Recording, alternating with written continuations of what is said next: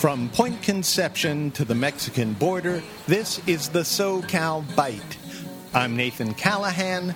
On today's menu, gas-powered recreation.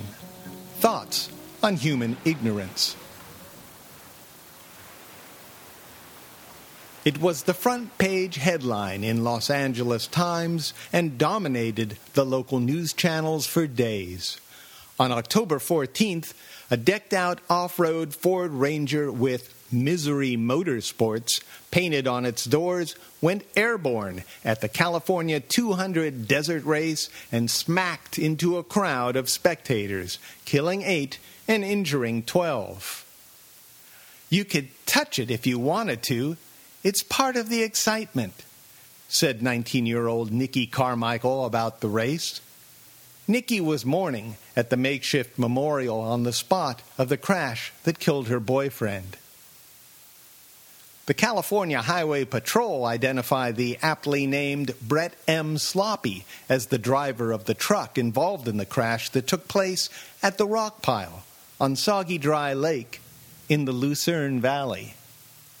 A place as uninviting as it sounds. In the wake of this pointless horror, the public hand-wringing was pronounced. News anchors laid out the story in terms of spectacle. Off-road race fans said, not surprisingly, that they couldn't get their heads around it. Senators Barbara Boxer and Dianne Feinstein told us they placed an official call to the U.S. Bureau of Land Management asking for a history of off-road safety violations. But what nobody said, the fans, the news, the politicians, the general public, is a pretty obvious thing. At this time in world history, anyone using gasoline for recreation is dumb as dirt. And I'm not just talking about the 4x4, 10-lug, 40-inch tire crowd. All you weekend ATV motocross junkies, what on earth are you thinking? Are your lives so vacant that you need to haul an internal combustion engine tricycle out to the river or the desert or the mountains or wherever it is you go just to drive in circles? And it doesn't end there. Can you say jet skis, ski-doos, and watercraft? Did you ever take a look at many of Southern California's once beautiful bay areas? Dana Point, Newport Beach, Playa del Rey? Those places are now packed with gas-powered motorboats, deck boats, runabouts, cruisers, and cuddy cabins. Gas-powered? Recreation? Sweet Jesus! Does it ever occur to these weekend skippers how mundane their leisure time is? Can someone tell me when floating and polluting became upscale? It's gotten so bad that these gas-powered recreational crutches, these chunks of white floating fossil fuel-driven fiberglass, have become status symbols. If there ever was a sign that the human race is doomed, we need look no further than the boat slips on the Balboa Peninsula.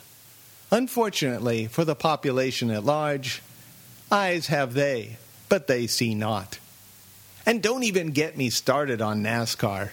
Since when did putting your foot on an accelerator become a sport? I'm well aware that it takes a certain amount of skill to pilot a car at 170 miles per hour around a track. But you're sitting in a metal box, dude. Jesus, Mary, and Joseph, your so-called sport is gas-powered, and the last time I heard, the world is running out of gas. Is this some sort of sick religion? Some end times prophecy come to life? The Gog-Magog Sprint Cup Series? I know you all think it's cool or chic or fun to have a Dale Earnhardt Jr. Wrangler wind cap, but for the sake of humanity, cut this nonsense out. Get a hobby that doesn't make you and I look like a fool. Stop burning fuel for fun. I'm running out of time and patience. Please, for the love of Brett Sloppy, get your foot off the pedal, get out of your big red trailer, and get real.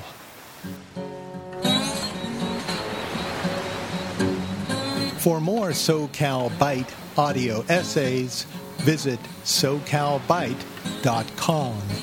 That's SoCalByte.com.